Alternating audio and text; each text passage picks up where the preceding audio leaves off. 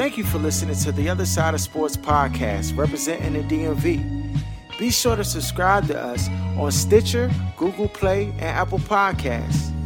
You can also find us on YouTube at OSS TV. Look, we need your support, so please do us a favor and make sure you leave a comment and give us a rating. Thank you. Now on to our show.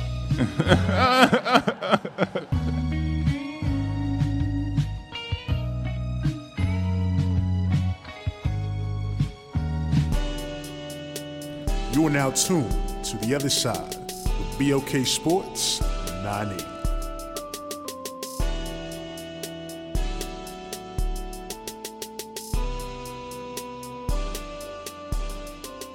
What's up, everyone? Welcome to The Other Side of Sports. This is your guest host, Jeremy John, host of the Sports Reality Podcast, stepping in for your boy, Harold Laws. Yeah. We do have the rest of the crew. We have D, we have Jeff, we have Aaron. How y'all doing, fellas? What's good? That's right. You already know. Let's first start off with the big news in this nation, the presidential election. Joe Biden, the Democratic candidate, is now the president-elect. Let's start off with I'm going to start with you, Jeff. Where were you when you heard the news of the results? Let me think. I mean, I probably was out running some errands or something, but it had been getting clearer and clearer. It's funny, like I just listened back to the episode from last week, and of course D went ahead and was pleading the fifth. You know what I'm saying? We know he had his reasons, and then Aaron, you weren't confident that the American people would do what they needed to do. But it still worked out. It still worked out. I mean, but how you say the lead is Jai significant, but the problem with it is of course who we got in office. He ain't concede nothing. Now what it was is of course the people that went to the poll day of versus the mail-ins and all that. It's like they went ahead and tracked them down, and so. It's still like, but when you look across everything and when you look at the numbers, like it really ain't close. But it's one of those 70 things. mil though. That's way too many. You said what? It's 70 million, which is way too many. That's still on the other side of that. Right, but the crazy thing about it is, it just goes to show you, like. How bad, like, in missteps that Trump has made, like this COVID being like one of the biggest and obviously relevant right now, because if he didn't, he would have won. Like, so, you know what I mean? Because like you said, it's still close enough to where like that shows you that it's a distance where it's a clear gap, but it's still close enough where if he didn't make these missteps and wasn't so wild and some of the things he's done, he would have won. So I mean, he has nobody to blame but himself, but I mean, it'll just be interesting to see how it all comes about as far as him getting out of office, because of course he's going to contest it. I think he had the Secretary of State saying that Pompeo saying that once everything comes in and shakes out, they're prepared to transition into his second term. Like what are you talking about? Y'all, you lost. And so, like, that's going to be, like, the biggest thing, like, kind of figuring this out. But I think even whenever he does leave office, I don't think he's going to ever go to prison, because it just kind of seems funny that they would ever put a former sitting president in prison. It just seems like he has too much knowledge of the country and things that went on and take place for you to then turn around and put him in prison. I don't. Now, fines might be heavy, but prison time, I don't think he ever gonna do no prison time. Nah, dog. That's a great opinion about that. I never really thought about that. D, where were you when you heard about the election results on Saturday afternoon? I was in bed. My phone was buzzing off, and I was like, "Man, what's going on, man?" That's my day of rest. So I looked at my phone, and then I seen what was going on. I was like, oh, snap, he got the presidency. And then, of course, my son came out of his room, and him and my mom were talking, and You know what I'm saying? That's kind of when we got word that they went ahead and said that they've seen enough and he won the presidency. Even though this current administration is not letting go, and they're trying to not concede to the lost, and so they're still trying to say, you know, there was voter fraud, even though they don't have any type of evidence of the voter fraud that they keep saying.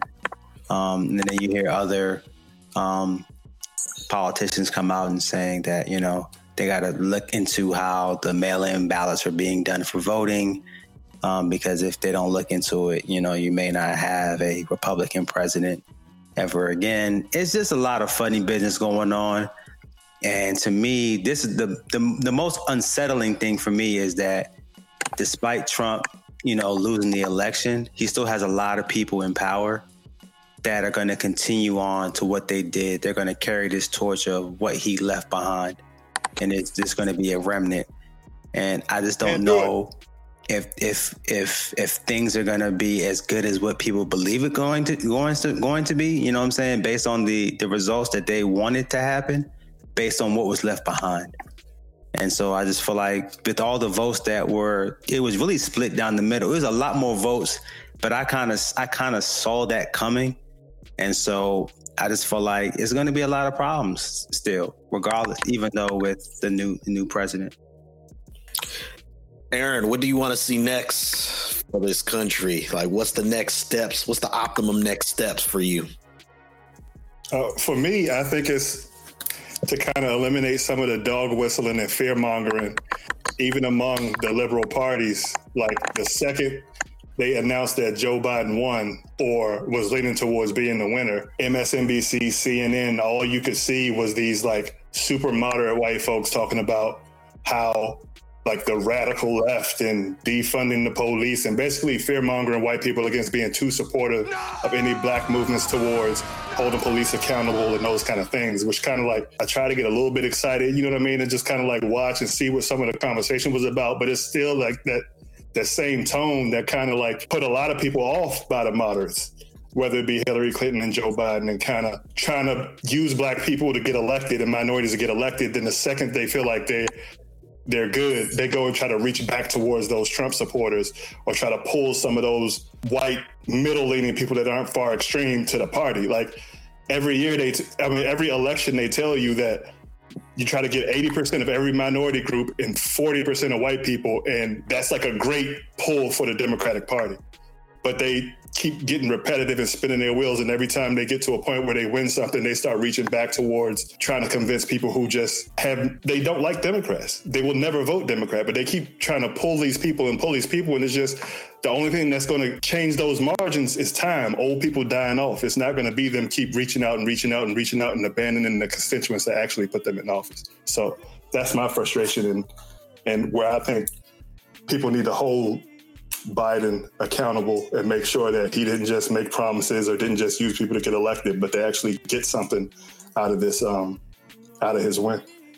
Yeah, I mentioned it on social media. I said it's a great step that at least Biden and Kamala Harris, who is the vice president, the first woman to be vice president, the first black woman to be vice president, HBCU alum. So that's a great thing.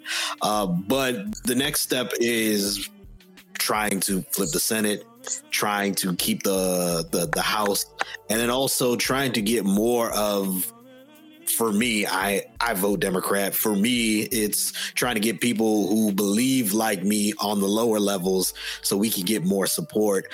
We can't have what happened with President Obama where, yes, he was elected in 2008, but then midterm elections ended up being a House and a Senate full of Republicans, and then things can't get done. I mean, like Aaron said, people got to die out, but also in Congress, you got to get more people who are leaning toward the way that you think is whatever's correct for you. For me, it's going to be liberal. For others, it may be conservative, but for me, that's what's going to have to happen. And one quick highlight, the election really swung in large cities, and large cities tend to be Democratic. And then also, Jeff, you mentioned the mail-in ballots. They said mail-in ballots during this election was upwards of 75% were for Joe Biden. And then back to the large cities, you had cities like Pittsburgh and Philadelphia and Atlanta, where Biden won nearly 80% of Detroit. Yes, thank you for Detroit. Yeah. And those are the numbers that swung it in favor, because we have the terrible system of the Electoral College. But that's what happened. And John, they still have that in place, and they never trying to remove that, because we know why that was put in initially when America was founded. You know what I mean? And all the people, slave owners, landowners, like all the people that the founding fathers that wrote the Declaration of Independence. Almost 85 to 90% of them were slave owners. All of them were landowners, business owners, and basically they set it up so people in their positions would be the ones whose votes actually counted, even though they were selling you this dream that everyone's votes counted. Back then. It's people who still have frustration with that now, because you can win the popular vote and still lose the election, as what happened with Hillary Clinton. So, it's a lot of things that they need to change throughout politics. But like you said, Aaron, without people dying, and then you're talking about also people consistently voting locally, during elections. These things won't change. It's just like when you think of the fact that you get a lifetime appointment on the Supreme Court. Like, that's ridiculous. In no profession or no job do you have a lifetime job.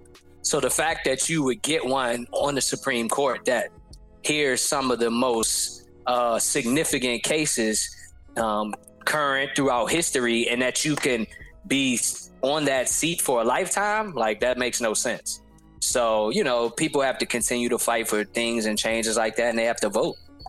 Hey, and Georgia is gonna, they have 2 available seats. So, that runoff. That runoff. Yeah. Isn't that Kelly left? What is it? Kelly or something? Yeah, who owned the Atlanta Dream or whatever. Yeah, she's in one of those runoffs, right? Yep. So that right there would be a key to, if they get the Senate and then they'll have the House, that would be key for the presidency as well. And do something with it, though. Like Jeremy said the last time, they had up until midterm elections, Obama had the House and the Senate. Yeah, he squandered the opportunity without question. Another quick note, we mentioned like the large cities.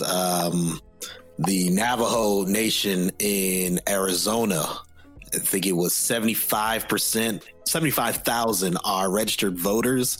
Out of the 75,000, 72,000 voted for Biden. And then you see how close the numbers are in Arizona. So sometimes these elections come down to down to the single digits almost, and this is what could determine the fate of a nation. And that's why I tell people, look, especially black people, this country isn't perfect for us, but it's hell if you don't vote. You gotta at least have some say in what you do for the time being. One quick thing before we get out of here, the funniest part for me about all of this was, did you hear about the press conference at the Four Seasons that Rudy Giuliani had on Saturday? At the landscaping parking lot? They so dumb they can't even get the... No, these Bama's is idiots. Idiots. Explain it for the listeners, Aaron. What happened with that press conference? So Rudy Giuliani tried to set up a press conference. Was it Thursday? I want to say Thursday at 11 o'clock to basically... Because, Joe Biden had that initial where he came out and made a statement. And then, they ran to try to make a statement in Philadelphia.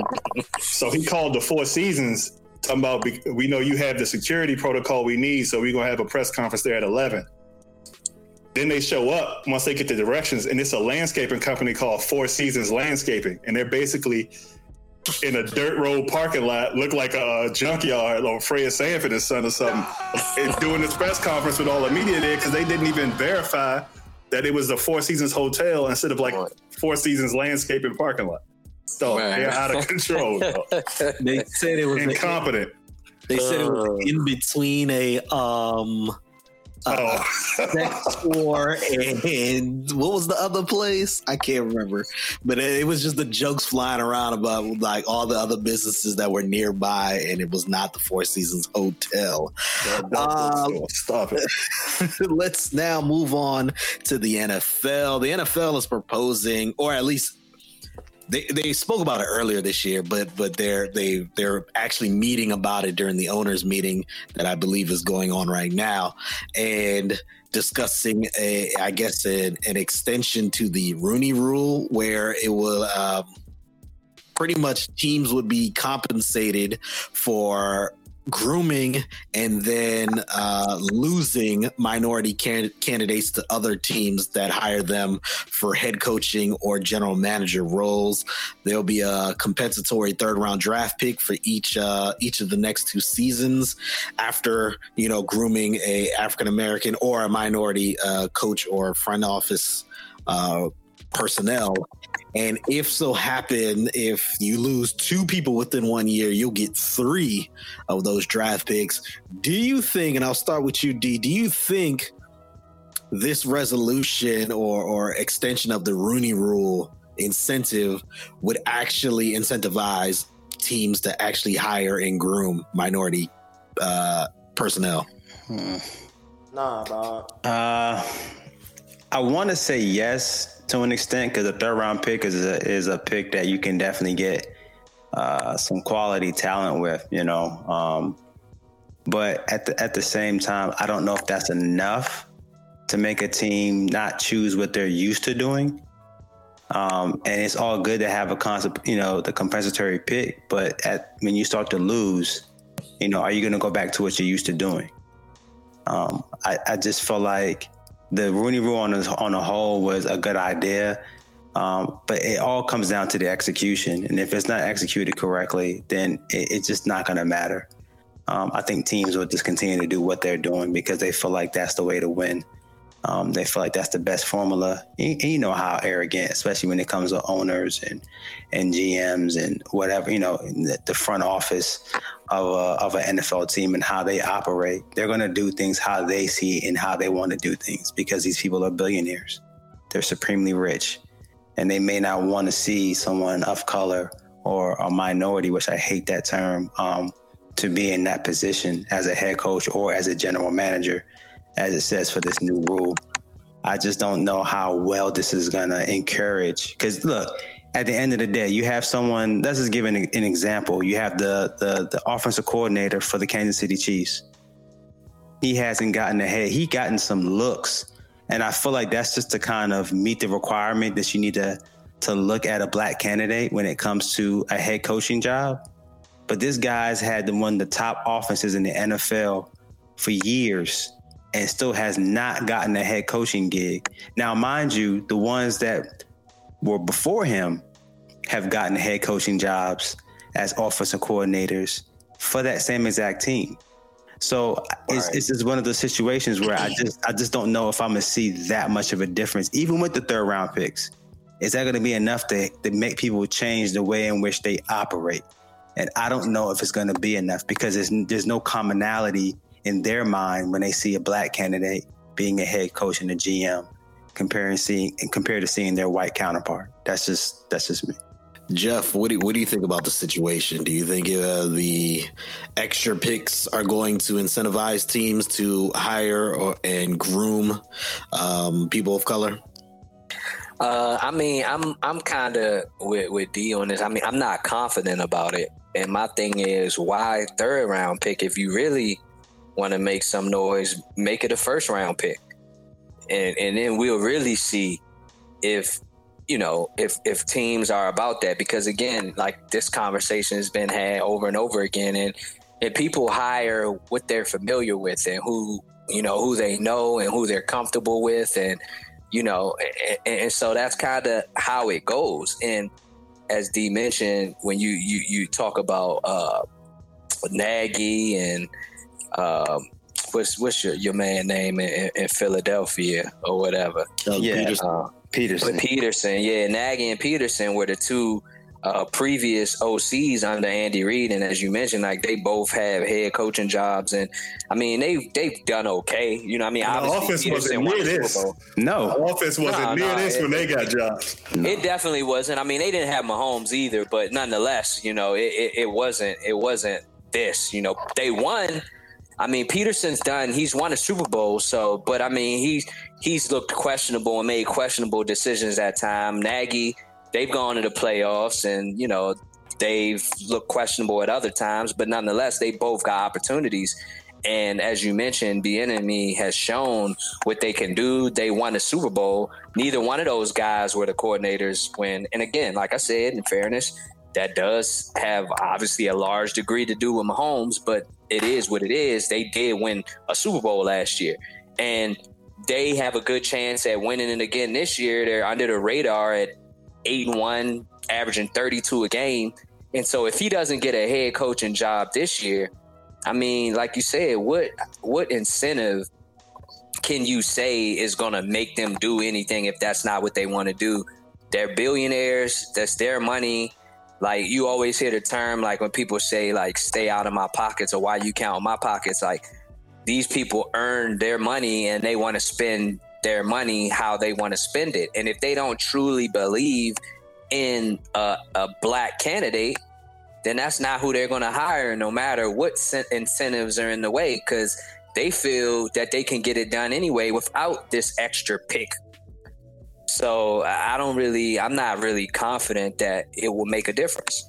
Aaron. I mean, I kind of agree. If it's not a first round pick, or more incentive for them to do it, they're going to hire their buddies. It's a good old boy system. It's always been. And as long as there's no black owners, it's going to continue to be that way. I think there's only one black GM, and that's in Miami, Ross, and he hired a black head coach. So it just kind of looks like the league is going to do what the league is going to do. It's gone backwards since the Rooney Rule has been in effect and not forward.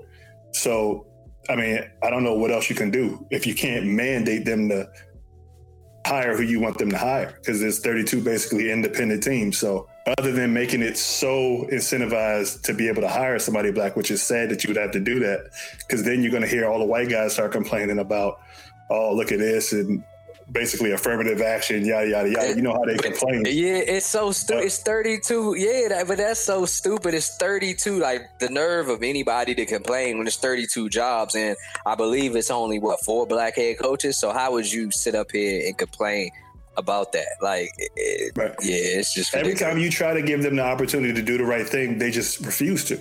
Right. I don't make them do the right thing, they won't. And that's just how society is. I don't know how you think that just because the wealthy people get more money, that means that they will then shell it out to people less fortunate. history has shown that doesn't happen. So you know what I mean? Like I don't, and this is no different. Like, you know, it's not gonna, no one's just gonna give up or concede anything without it being a fight for it and changes taking place. And beyond even the head coaching positions, you don't have to leave this city. Look at Washington in the office coordinator position. The guy hadn't won a single game in his last job as offensive coordinator and got hired immediately to be the OC from the guy that got fired at the previous place he was in because his father was really good at his job. So if you don't have a bunch of black guys or black dads across the league who are offensive coordinators and head coaches through the 70s and 80s and 90s, how do you expect black people to keep up when we're hiring sons and grandsons and all this other kind of stuff? So it just generational hires. I got you. Right. Like people who have never played the game.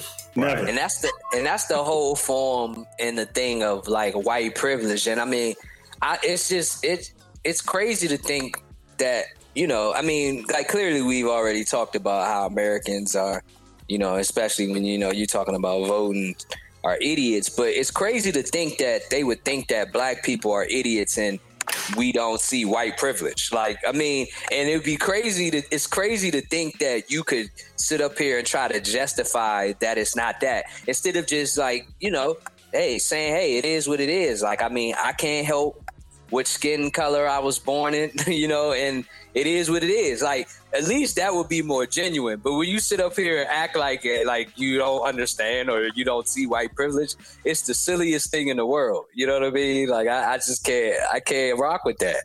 Yeah, and I even think it's more the underlying type of stuff. So it's not like the in your face. It's more of, because of your color, I don't think you're capable of doing anything but be on the field and running with a football in your hand. And that's it. Even that quarterback, that's beyond your capabilities in terms of intellectual. So it's more of, you need to stay where you need to stay at, which is the skill positions.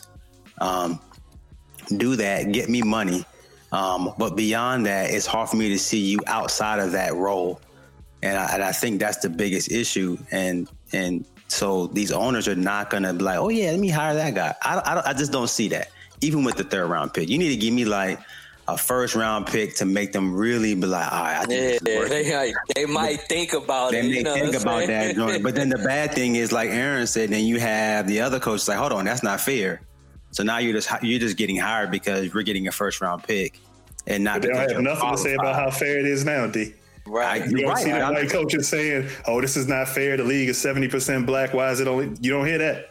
Right. And those stories, like, they kind of get buried. Like, you gotta have some non-biased like reporters that are actually bring those stories to light, because most people won't know about the Washington situations or situations like that because they're not publicizing that. Just like we talked about the secret deal with Ernie, like those are the type of things that, but let it be a black person, you gonna know the whole lineage of this dude and where it is, where you know what I'm saying, where he spent the money. Yeah, you know what I'm saying. So I think one thing that could work, and let me know if you all agree or any other modifications to it. If it's a black coach that ends up getting hired, head coach that ends up getting hired, it should probably be like a 4-year minimum minimum on the job. What do y'all think about that? Some owners would throw a fit because Roger Goodell is not really in control of the league. He's basically subservient to the 32 owners. They would not. They wouldn't, because that's more controlling to them than hiring him in the first place. They hired the dude Wilkes with the Cardinals, gave him 1 year and got him out of there. Can you imagine forcing them to have a black guy they don't want for 4 years, and then the white guy they were going to hire go win a Super Bowl or make the playoffs somewhere else? No, they would never hire another black head coach again. Other news in the NFL, Monday Night Football actually ended up being a very good game. The New England Patriots went into the Meadowlands and faced the New York Jets, and the Patriots ended up winning by a last-second field goal. Cam Newton, if you look at the stats, he had an okay game, but if you actually looked at the game in the 4th quarter, he put the team on his back and made some very great passes to put them in position to score. And then there was one play specifically, and I'm glad not just him, but the coaching staff was able to be mindful of this. They only had one timeout left, and they ran for a first down, but because they were close to the original line of scrimmage, they decided to spike the ball instead of using their last timeout. That allowed them to stop the clock. And then the very next play came through a deep pass that was caught and put them into field goal range. So the Patriots won that game against the Jets. This is their only 3rd victory of the year. However, Cam Newton is getting criticized even in a win. Earlier today, Jeff Saturday said, I don't like how Cam Newton looks on the bench.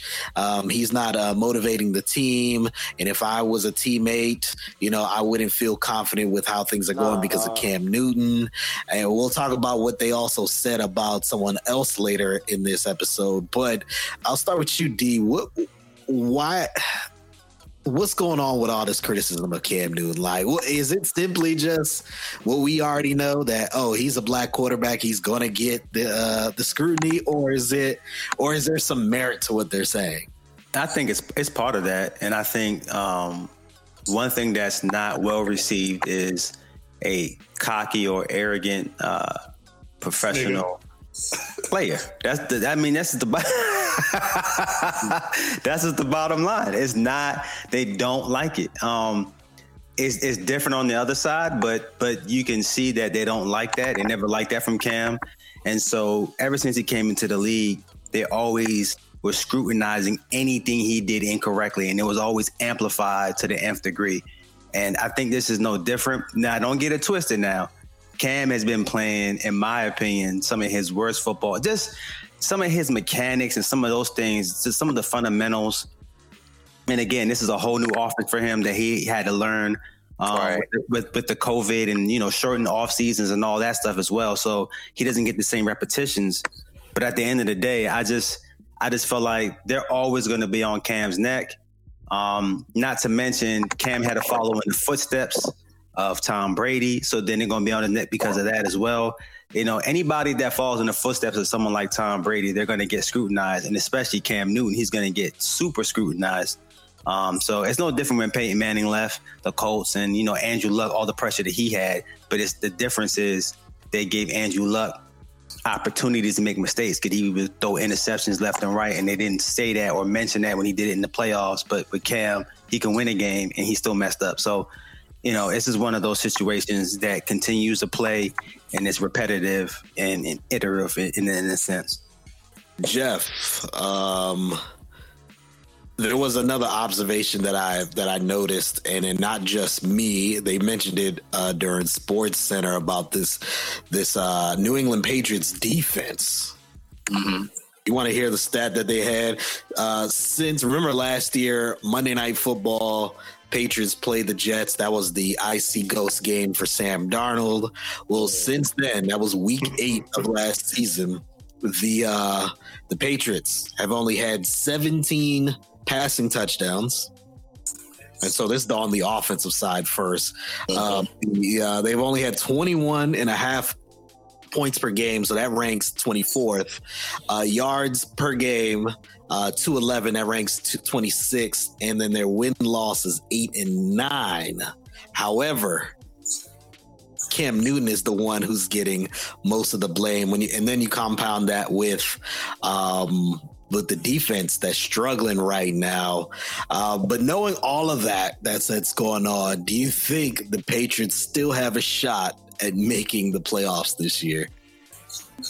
I don't. I think they have to leap, even though there's an extra team, they have to, leap too many teams. I mean, if you go to, if you were to just do the quick rundown on the divisions, like in the West of the AFC, of course, you have the Raiders and the Chiefs. So that's 2 right there that are vying for position. In the East, you have the Bills and the Dolphins. That's vying. And then the North, you have the Ravens, the Steelers, and the Browns. That's vying for. So you get the point. Like, I just don't think that they'll be able to overcome all of those teams in front of them, particularly with the fact that they don't really have any weapons. Cam is starting to build a rapport with, who is it, Myers and what's the other guy? Bird, yeah. But name.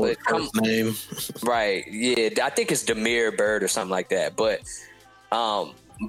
these are just guys. And if they end up proving me wrong, so be it. I'll wear it on the chin. But these are just guys, man. And so there's not really any weapons on offense. Of course, we know they have the highest number of opt-outs on defense. A lot of them are on defense. I think all of them might be 8 players total. Yeah, but how many of those are defensive players? All of them might be defensive. I think it was all defensive. I can't recall an offensive player. I feel like it was all defense. If there was an offense player, it was only one. I believe it's a lineman, but he would be the only one. Okay, yeah. So and they're missing Stephon Gilmore. So they just don't really have enough weapons. And while Belichick may be the greatest coach, a lot of people regard him. I'm happy for this because I never really liked Belichick's disposition of how he goes about things, just from the standpoint that he makes it like it's all about him. And if you think of any historically great coach in any of the sports, whether it's Phil Jackson, Red Auerbach, Don Shula, Bill Walsh, and these guys, they always put it on the players. Like they know they couldn't have done any of this without the players. And Tom Brady allowed him to get away with all of this stuff, taking the pay cuts and, letting him, basically treat him how he did. And we know the fact of the matter is Bill Belichick was fired from the Browns.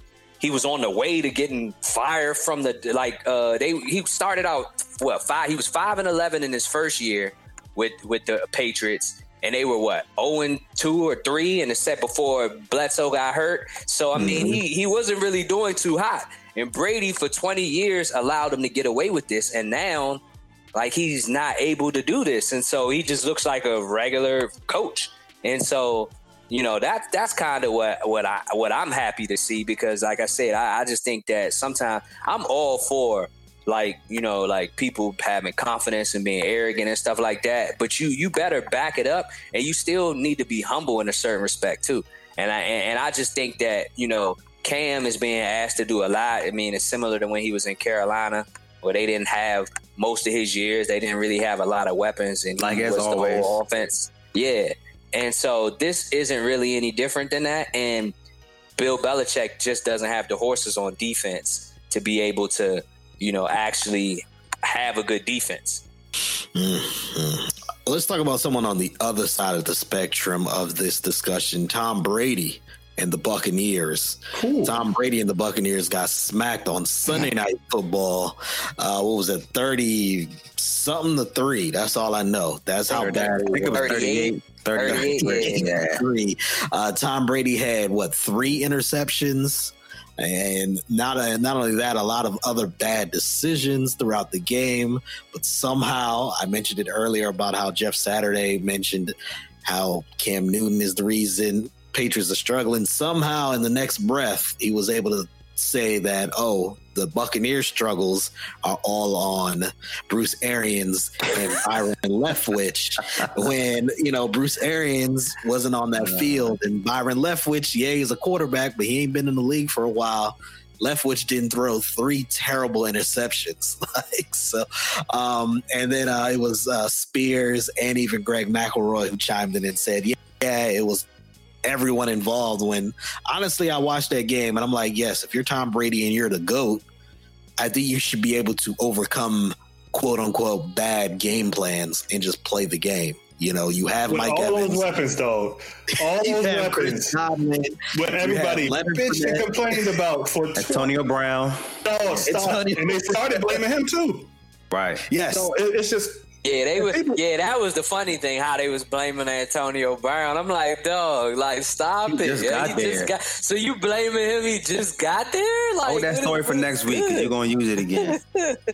The Jones is just so crazy. It's almost like it's no responsibility for these writers or these pundits, man. They could just say whatever with no type of claims. They're just baseless. It just doesn't make any sense, because all of us can agree that obviously the defense didn't show up, but it wasn't like that Brady and them didn't have the ball. They got the ball all of them possessions.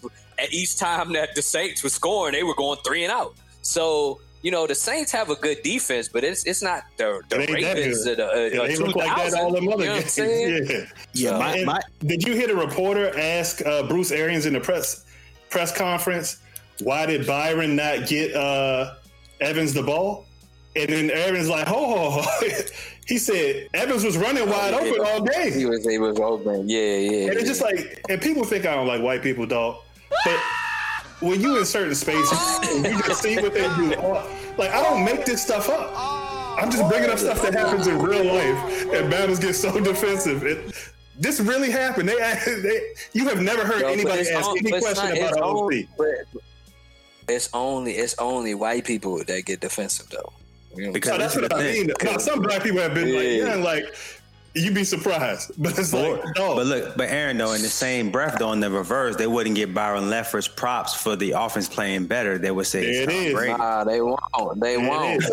and that's the whole thing with like some of these, you know, the people that like obviously love Brady. It's like Brady gets none of the blame when they lose, no matter how great the defense played. Like when the defense for New England didn't give up any points to allow them to come back from 28-3. And even when they were down 14 against Seattle and, you know, and they didn't give up any points, like the defense gets no credit for that. And they don't talk anything about, like Brady gets all the credit for the win, but then when they lose, it's everybody else's fault other than Brady. And that's just the thing that like, I can't stand that type of stuff. It's toxic, because dog. Yeah, man, like that joint is not responsible reporting and coverage of the team, of the news, of the player, like, because no one else is getting these benefits. And it's like, just because you've won in the past, like that has nothing to do with the current situation. Like, you know what I mean? Just because you might think Brady is the GOAT, for those who do think that, like, doesn't mean that he's playing that way now. And that's okay. That's just the reality of the situation. Right. You know what I'm saying? But people get so invested in previous statements they made. And like you were saying, Jeff, I think it's 100% that them still on a campaign to convince everyone in the world that Brady's the GOAT, no conversation. You know what I mean? Like, it had, like, because it's not based in fact, ever. It's never anything based in fact. My issue is at some point football players have to be football players, and Tom Brady threw 3 terrible interceptions, and they were all on him, especially the one where he's rolling to his right and throws it to his left. Just throws it straight up in the air. Throw the jump. I think that was a punt though, because it was 4th down. So I think he just threw it up like. Could be. It's still an interception. But I think that was 30. You talking about the joint, the Gronk that he tried to throw to a 45 or however. The joint that looked like a punt. Gronk. It was just like the duck that he flew and it was like floating. Yeah, I think that was 4th down. I'm pretty sure that was 4th down. It could be, but still, it's like at some point, even if I don't really mess with Brady like that, so I'm gonna give him the benefit of the doubt on that. Even if the game plan is trash, like a lot of these media pundits were saying, I mean, at some point you just gotta go out there and play. You got Mike Evans, Chris Godwin, Leonard Fournette, Gronkowski, Cameron Brate, and AB. Like, and Scotty Miller. Scotty Miller was balling out there. You know what I'm saying? He might have the most weapons of all time. He got weapons everywhere, dog. Like, and an offensive coach that wants you to throw down the field. Right. And I think that's part of the issue is people have this image of Brady based on watching him play against, or kind of juxtaposing him against Peyton, of Brady being this downfield thrower, magnificent, just like, you know what I mean, aggressive offensive player, and he never was that. He was Charlie Checkdown for 99% of his career. Yeah. And he got it done. Only the Moss year. Yeah, the Moss year where they airing that thing out. But yeah, other than that. There's nothing against him. You know what I mean? He won 6 chips. Maybe that's the way to do it. But that doesn't fit or coincide with the imagery that they want to have of this guy who just was Dan Marino out there just throwing bombs and the most beautiful passes you ever seen in your life. Like, his best pass is a 5-yard out. You know what I mean? That's just what he's built his career on. So it partially is that, like, Bruce Arians wants you to throw the ball downfield. That's why Jameis Winston had so many interceptions. I'm not saying you're supposed to get 30 of them, but you just have to be more aggressive in this offense when you're playing another team that can score. Now, you can run it up against the Panthers and some of these other the Giants and some of these other garbage teams, but when you're playing another team that can score the way you can score, the checkdowns might not get it done in this offense. And they have defense too. So, like, obviously they got one of the top defenses in the NFL. Right. And think about it, like, it took, because he played in the AFC East for 20 seasons, which was terrible all that time. He had never been swept by a division opponent. His first year in a new division, a new team, he swept by the Saints. So, I mean, you know, like I said, man, like, it's a lot of, like, here's the thing. We all, and people that are hear this will probably, you know, think that we're bashing Brady or this and that and the third. Like, all of us know Brady is great. But the thing is, it's a lot of things that went into him winning. I mean, he was a huge part. Like, let's not, obviously he had 6 game-winning drives, and like, so they keep it close. And we know it, I don't think it's probably any comparing anybody when it comes to like his clutchness. You know what I mean? He, you know what I mean? And he's ice cold, when it come to that. But in terms of just like everything, it's a lot of things that went into. He got that field goal. He got that field goal clutch. He got that field goal kicker clutch. Yeah, I got but like you got to convert too. Like let's not act like the back converted. He converted 3 third and 10s in against Kansas City. You know, in the year that, you know, Frank, what was it? I mean, your man jumped off sides, but he could, you know, D4 when he converted 3 third and 10s on the road in Kansas City. You know what I'm saying? So I know what you're saying though, but yeah, I mean, but you know, but it's like, though, it's a lot that goes into this, and it's like they give Brady the credit for everything, and when everything goes wrong, he somehow is a ghost. He Casper, like nothing's going his way. You know what I mean? No bad talk is going his direction, and that's the thing that I can't really rock with. You know what I mean? Like you just got to keep it 100 across the board. If you gonna give him all the credit when they win, then give him that same credit when they lose. And beyond that, Jeff, they get mad when his own coaches criticize him. I've never seen anything like this before. Right. Yeah, like they will get pissed at Bruce Arians for telling, "Oh no, that pick wasn't on the receiver like y'all tried to make it be. That was on Brady." And people got furious. Like Brady's above reproach. No, it's out of control. And to kind of piggyback what you were saying earlier, Aaron, about the way he has to see the field, he was saying that was a major change for him as a passer, where with Belichick it was always you look short, then you look deep. Where with Arians, is you look deep first, then you look short. Right. And so just his transition and finding his reads was different because he's looking deep first and then he's looking for the short passes. That's not how his career was made. So. Yeah, and 20 years of that, dog. Imagine trying to just completely reversing your philosophy after 20 years of having great success. Yeah, facts. Real quick, let's move on to the Washington football team. They fell to the New York Giants 23-20. Daniel Jones is 4-0 against the Washington football team. He is 1-16 versus the rest of the league, though. Big news out of that game. Giants got their second victory. They're now 2-7. Real quick, D, are you upset that they won, or are you happy that at least there was some positivity? Where are you as a Giants fan on this? I'm still in the same place that I was last week. I see, this is my frustration. Daniel Jones has the tools. He don't know how to use them quite. And I see everybody around him improving, and he is not. And that is my biggest issue with this whole situation. I feel like if we had a quarterback that was able to make, do better with what he's doing at his position, that we could probably have more games that we won. We wouldn't be giving up big leads. Not saying he plays defense, but in terms of being able to score more points. That's the main situation I'm still in with this whole thing with Daniel Jones. I still want to see more from him, I guess, for the rest of the season. But this is what I think, and I'm gonna be honest with you. And this is what I probably should say I know, but I don't.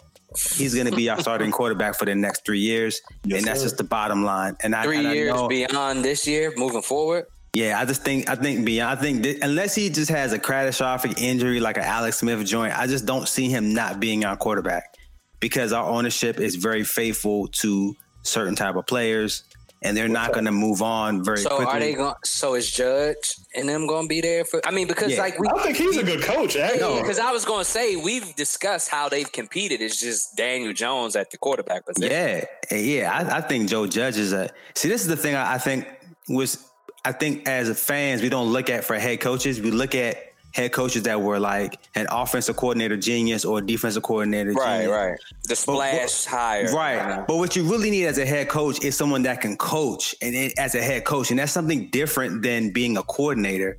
And I think what Joe Judge did when he came in is he was an actual head coach, and he allowed his other guys to do their job to the best of their abilities. Because I've never seen Jason Garrett. And this goes to you, Jeremy. Your boy Jason Garrett had a heck of a game plan for the Skins, and yet again, Daniel Jones found a way to miss wide open guys. So it's just the game plans are good, the adjustments are good, but at the end of the day, it's almost not enough. Almost at the end of every single game, and I just feel like I need to see improvement from him, and everybody else is improving. So at what point is going to be enough for Daniel Jones? You know what I'm saying? Jason Garrett is having a renaissance, but on to the Washington football team. Kyle Allen from what I heard, I haven't even seen it, but heard he had a gruesome injury. He looks like, based on what people are saying, that he's just done for the rest of the year. Alex Smith came into the game in relief through, I believe, 3 interceptions. Yes, in that game. What does this mean for Dwayne Haskins? Is he going to actually start some point in the remainder of the year? Never. They named Alex Smith the starter in the press conference after the game. He didn't even wait. He didn't wait till Monday to watch the film. He made sure. He made sure. Well, that kind of answers our question, right? We can just move on to the next segment. The NBA is coming back. It is coming back December 22nd, I believe. Training camp should be opening soon. The NBA draft is next Wednesday. The 3 top prospects are James Wiseman, who had a short stint at Memphis, Anthony Edwards at Georgia, and LaMelo Ball, who was last in high school and then played in Australia. Those are the top 3 prospects. There's some rumblings that Ball could go as high as 1. There's some thought that maybe he can even that the Golden State Warriors at number 2 may get him. I don't remember who has the 3rd pick in the draft, but those are the top prospects. The Wizards. Charlotte Hornets. Okay. The Wizards have the 9th overall pick. I'm not going to lie. I didn't watch a single second of college basketball last year. And then with the pandemic where we didn't get to see. They shut it down, the tournament. The tournament. It's like, I don't know any of these people. I remember James Wiseman, coming into college, but I don't know about Anthony Edwards. LaMelo, obviously, he was in Australia. And then they have the kid out from Dayton, Obi Toppin. I heard he's good. He played, I think, 2 years in college, and I heard the second year was really good. So it's a real toss-up, and that might be the exciting part about this NBA draft. But some quick notes about the NBA season. There will be a 72-game season, and the salary cap is going to stay. Salary cap and the tax, the luxury tax, is going to stay in the exact same amount as it was last season. So that is good for the players. You're not going to have a drastic drop in the salary cap. Now, it does affect free agency. Free agency should be starting, I think, a week after the draft, I believe, is when free agency is going to start. And I think it was actually like 2 days. I think the draft is the 18th. I think free agency is like the 20th. Okay. All right. Yeah. Thank you for correcting me on that. Actually, there it is. I see it right there in the article. Yes, the 20th. So there probably isn't going to be, the typical free agency period that we get with the NBA, but this should be interesting. It should be interesting. One other key note about the agreement that they came with the CBA for the remainder of the CBA. Their salaries will be revenues will be put in escrow, stretching over, I think, 2 or 3 years instead of all trying to dump it into 1 year, because the players did not want to lose a large, significant amount of their salaries due to dumping revenue into escrow. So it's good for the players, because I really thought the NBA was going to say, oh, well, we don't have the revenue, so because of the pandemic, we don't have it. Now we got to lower the salary cap. And I'm glad the players sat there and negotiated and said, nah, man, let's keep the salary cap where it is, and y'all got to bite the bullet. So it is good on both fronts. I'll start with you, Jeff, though. Are you excited for the NBA season starting in December? I mean, I'm intrigued definitely by this season. I mean, we have a lot of players coming back from injury. Obviously, people want to see what LeBron can do against, he'll face more competition this year. He obviously is a year older.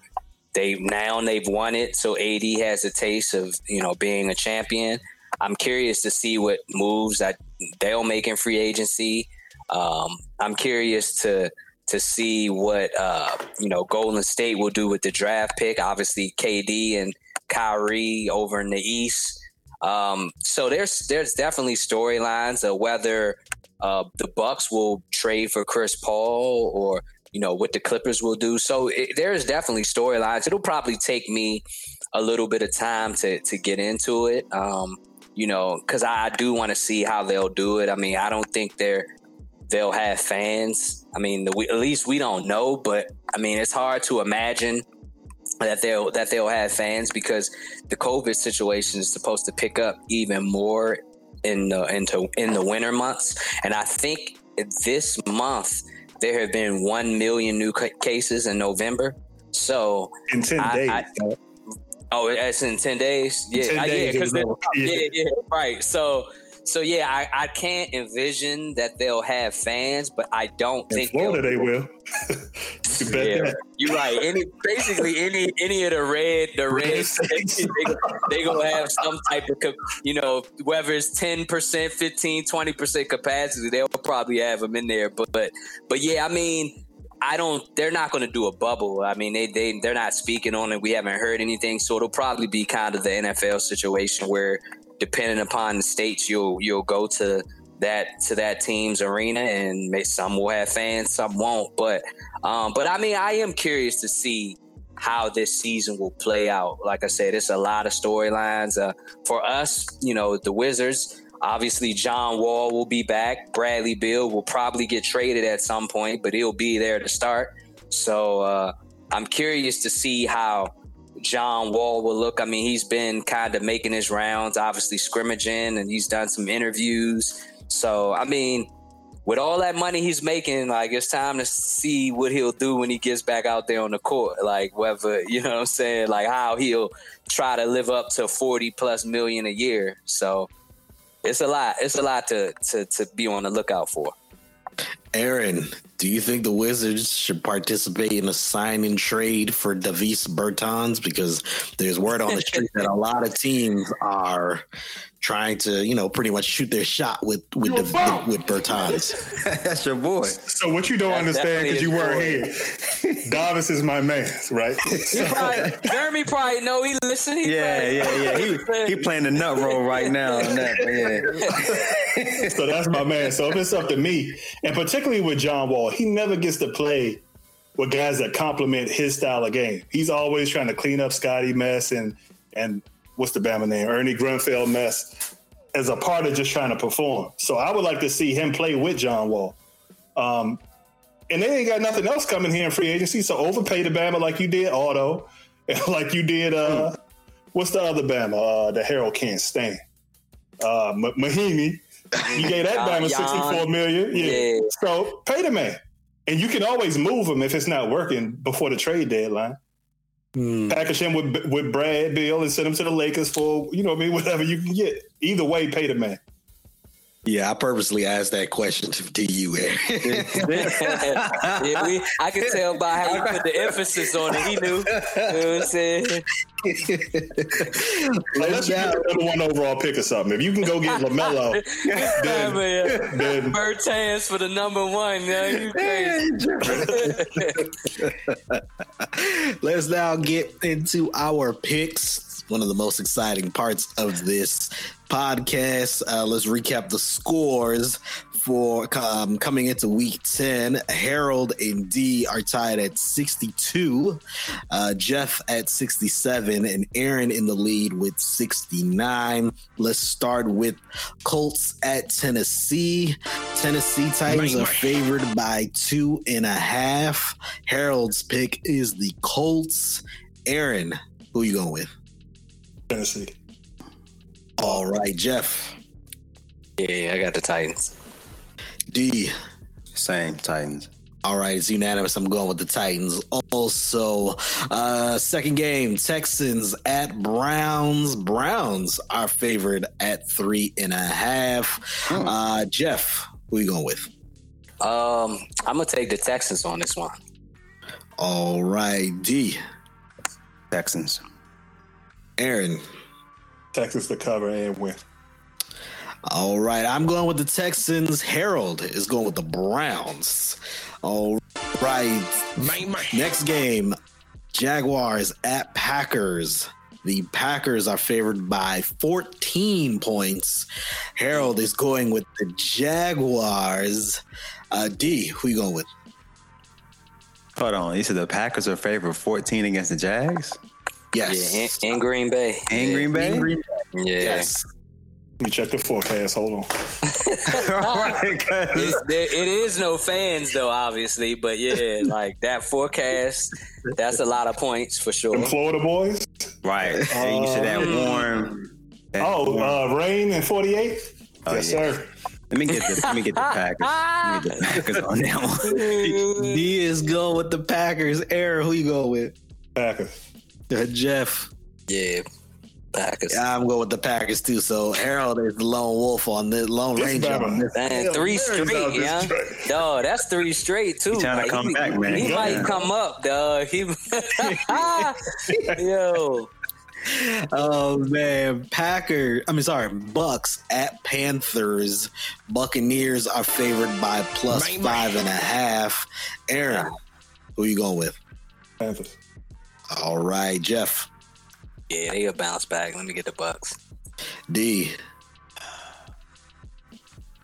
It's a division joint. Yeah, it's a division. It ain't like it's a guarantee. You know what I mean? I forgot to say this. Christian McCaffrey will be out for he may be out for this game. It's not sure.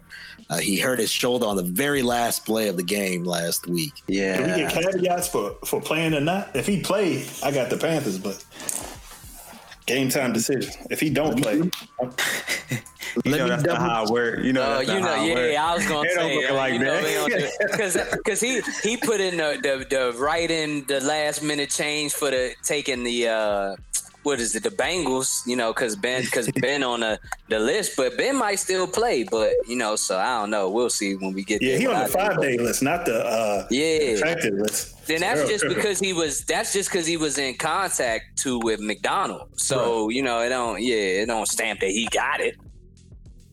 So D, who you going with? I'm gonna go with the Panthers.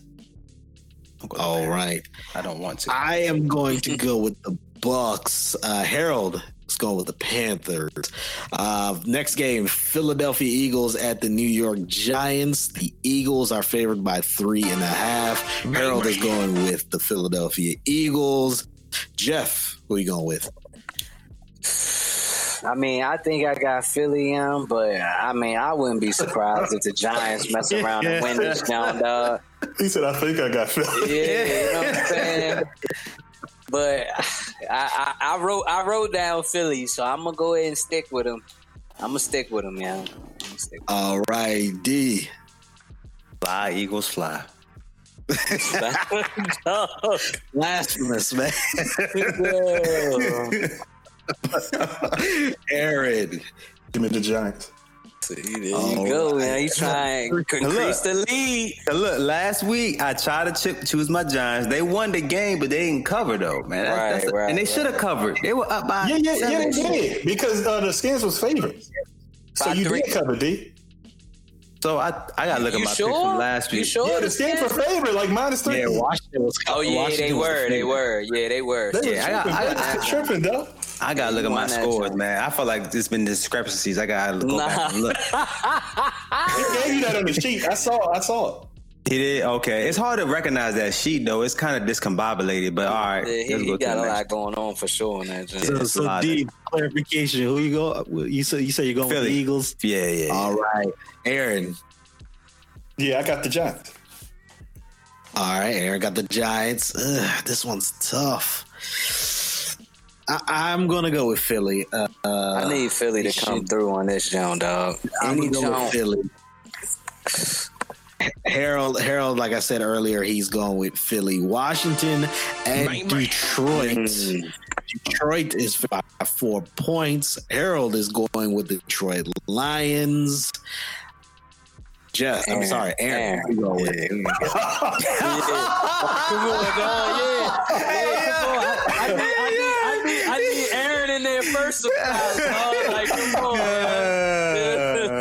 You can still take your boys the Lions. I'm going with Washington in that +4. Alex Smith. All right. All right, Jeff. Yeah, I like Detroit. I think I've tried calling 2 L's 2 straight weeks. I'm rocking with him, young. Yeah, I mean, yeah. Who's the guy for Cheshire credit, dog? He messed up. Man, what, dog? Yeah, I think I gotta go with Washington too. Yeah, just to cover them. D. Yeah. I'm gonna go with Detroit this week. I am going to go with Detroit also. If Alex Smith is the quarterback, I ain't got no faith in him. Harold is going, like I said, with the Detroit Lions. Chargers at Dolphins.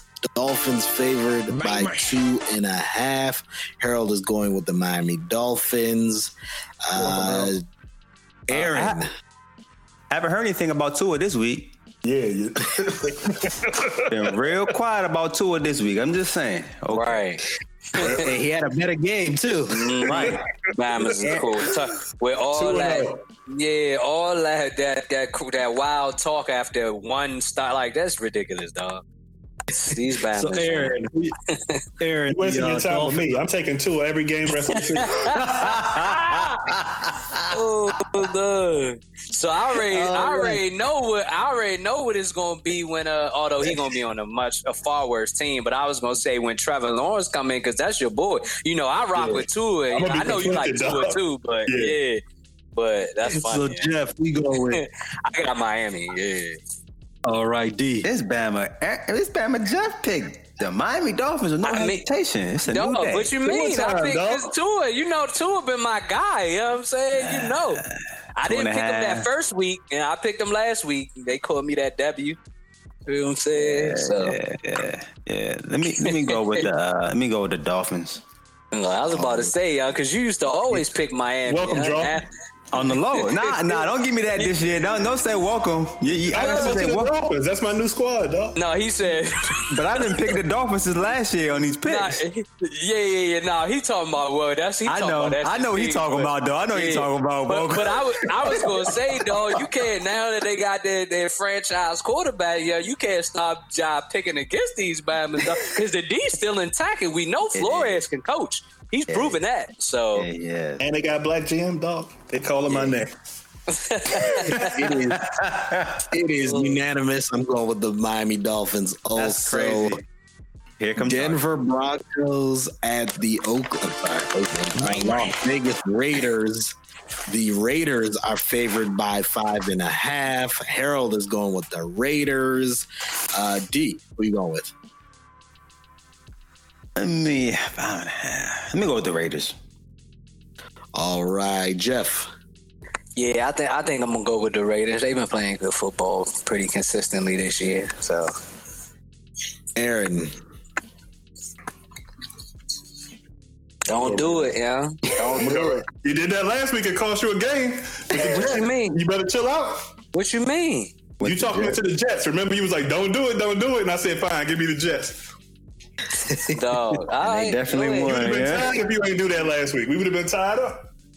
Dog, nah. You would have got me by a game, because you was 8, and I was 6. So, you know what I mean. But yeah, I mean, hey, do you, man? I just know, like, I know Drew Lock ain't he haven't caught me no W, so I'm kind of like off that, you know what I mean? But they keep it close. These Bamas keep coming back every week. Like, they be blown out. Then this Bama put on a show in the third and fourth quarter. All right, man. Not last week. When that coverage last week. Yeah. Because what was it, Atlanta? I was the only one that picked the Broncos, and what that get me? You're right. Give me the Raiders. So, Aaron, who you going with on this game? Raiders. All right. So, yeah, it's unanimous. Bills at Cardinals.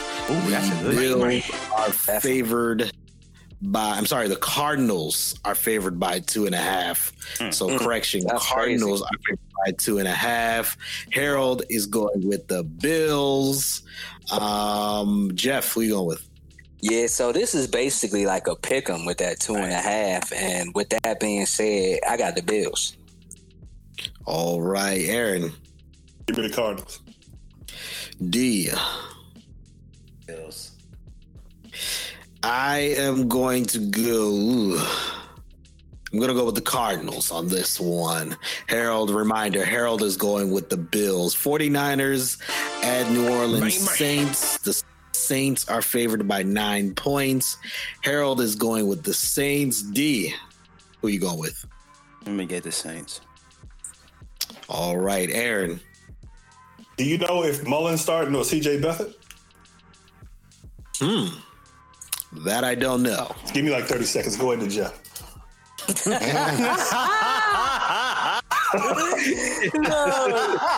Well, yeah. Let me get the Saints, man. Let me get the Saints. I'm going to be nice, and I'm going to go. I'll make my pick. I'm going to go with the Saints also. So it's now up to you, Aaron. Who you going with? Yeah, I think they still start Mullins. Give me the Saints. All right. Seattle Seahawks at the Los Angeles Rams. Based on this thing, based on what Harold put down, he got the Rams at 2.5. Right. Rams 2.5. I was just assuming it was gonna be Seattle. So Rams at 2.5. I see. Did he change it? I see it right here. Seattle at Rams -2.5. It say Harold Seattle. Yeah, but the Rams are the team that's favored. Yeah, that's he's picking Seattle though. Yeah, he's picking Seattle. Yeah, okay. Favorite is the Rams. I was just assuming Seattle. That Seattle would be the favorite. I guess the way that defense looked though, you know. Yeah, bro. This whole season. Don't worry about it this week. They got Jared Goff quarterbacking on the other side. They'll be good. So that means you picking Seattle then. That's a fact. All right. So there you go. Aaron got Seattle. Jeff, who you go with? Let me get the Rams, man. Okay. Let me get the Rams. Okay. You're going to be in the hole next week. We'll see. D. Seattle. All right, I'm going with Seattle also. So you the Lone Ranger, Jeff, on this one. Bengals at Steelers. Real quick note, we kind of mentioned it, but Ben Roethlisberger and several other players are on the COVID list. Ben Roethlisberger is on the 5-day monitor list. So there's still a very good shot he can end up playing this week. So that is the caveat. The Steelers are favored by 7 points. Bengals at Steelers. Harold is going with the Steelers. D, who are you going with? Steelers. All right, Jeff. Go ahead and get Aaron on this jump. So you got to do the give back. Yeah, you had to order last round. Okay. That 7 is steep, Paul. It definitely is, man. If it was 6.5, I'd take it, but I can't do 7. Pause. Let me get the. Harold's gonna finish me on the edit. Let me get the Bengals to cover. Oh man, Jeff. I think I'm gonna go ahead and go with the Steelers, man. Hopefully, Big Ben, and it ain't Duck Hodges. And we go ahead and beat them by more than a touchdown, man. I'm gonna rock with them. I'm going to go with the Bengals. Ravens at Patriots. Ravens are favored by 7.5. Harold is going with the Ravens. Aaron, who you going with? Ravens. All right, Jeff. They were funny last week, bro, for real. They were, dog. You know what I'm saying? It's still early in the season, Jeff. Stick to your game plan, dog. You ain't got to start throwing. Nah. You can still run the ball, dog. It's okay. No, you're right. I'm just looking at the Ravens. The second half, Lamar Ball, they ended up covering. Like the thing about it is New England and Cam is still tricky because like obviously he had the few week stretch when he returned from COVID where he slummed, but prior to that, he was balling and he played well last night. So like that 7.5 and the way I think I'm gonna go with them not getting open against the Ravens. That you can cancel Christmas on that. Yeah, it's gonna be ugly, Joe. Yeah, give me the Ravens, man. Give me the Ravens, man. All right, D. Y'all like best friends. Y'all helping each other out, trying to cover. I just want to see niggas win, dog. That's all. I'm gonna go with the Ravens.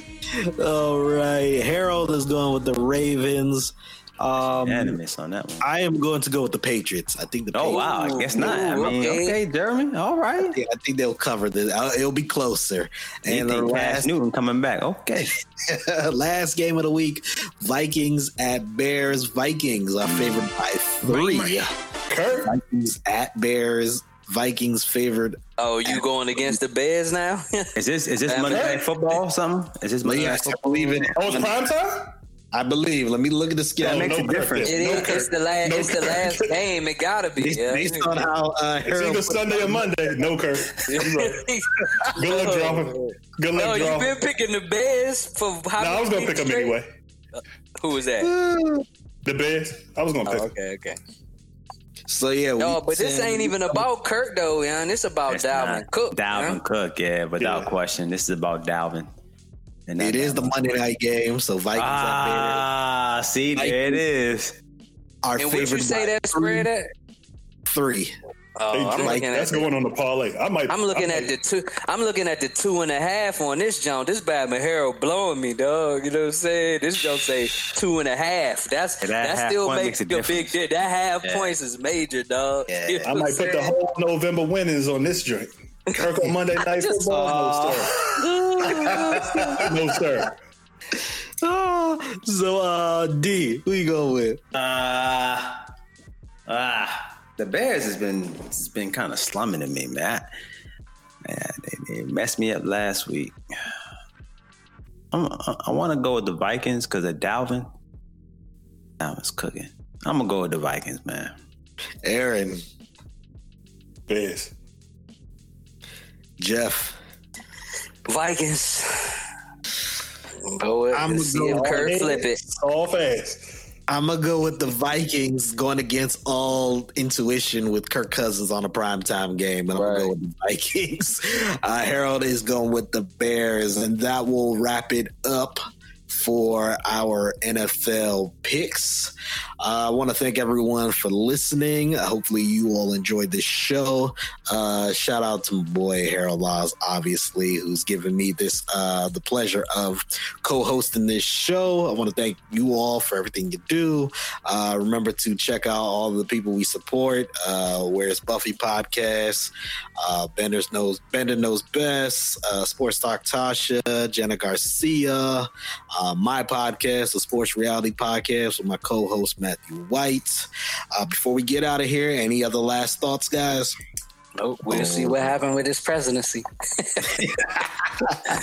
This transition. Oh man, I want to thank y'all for everything y'all do.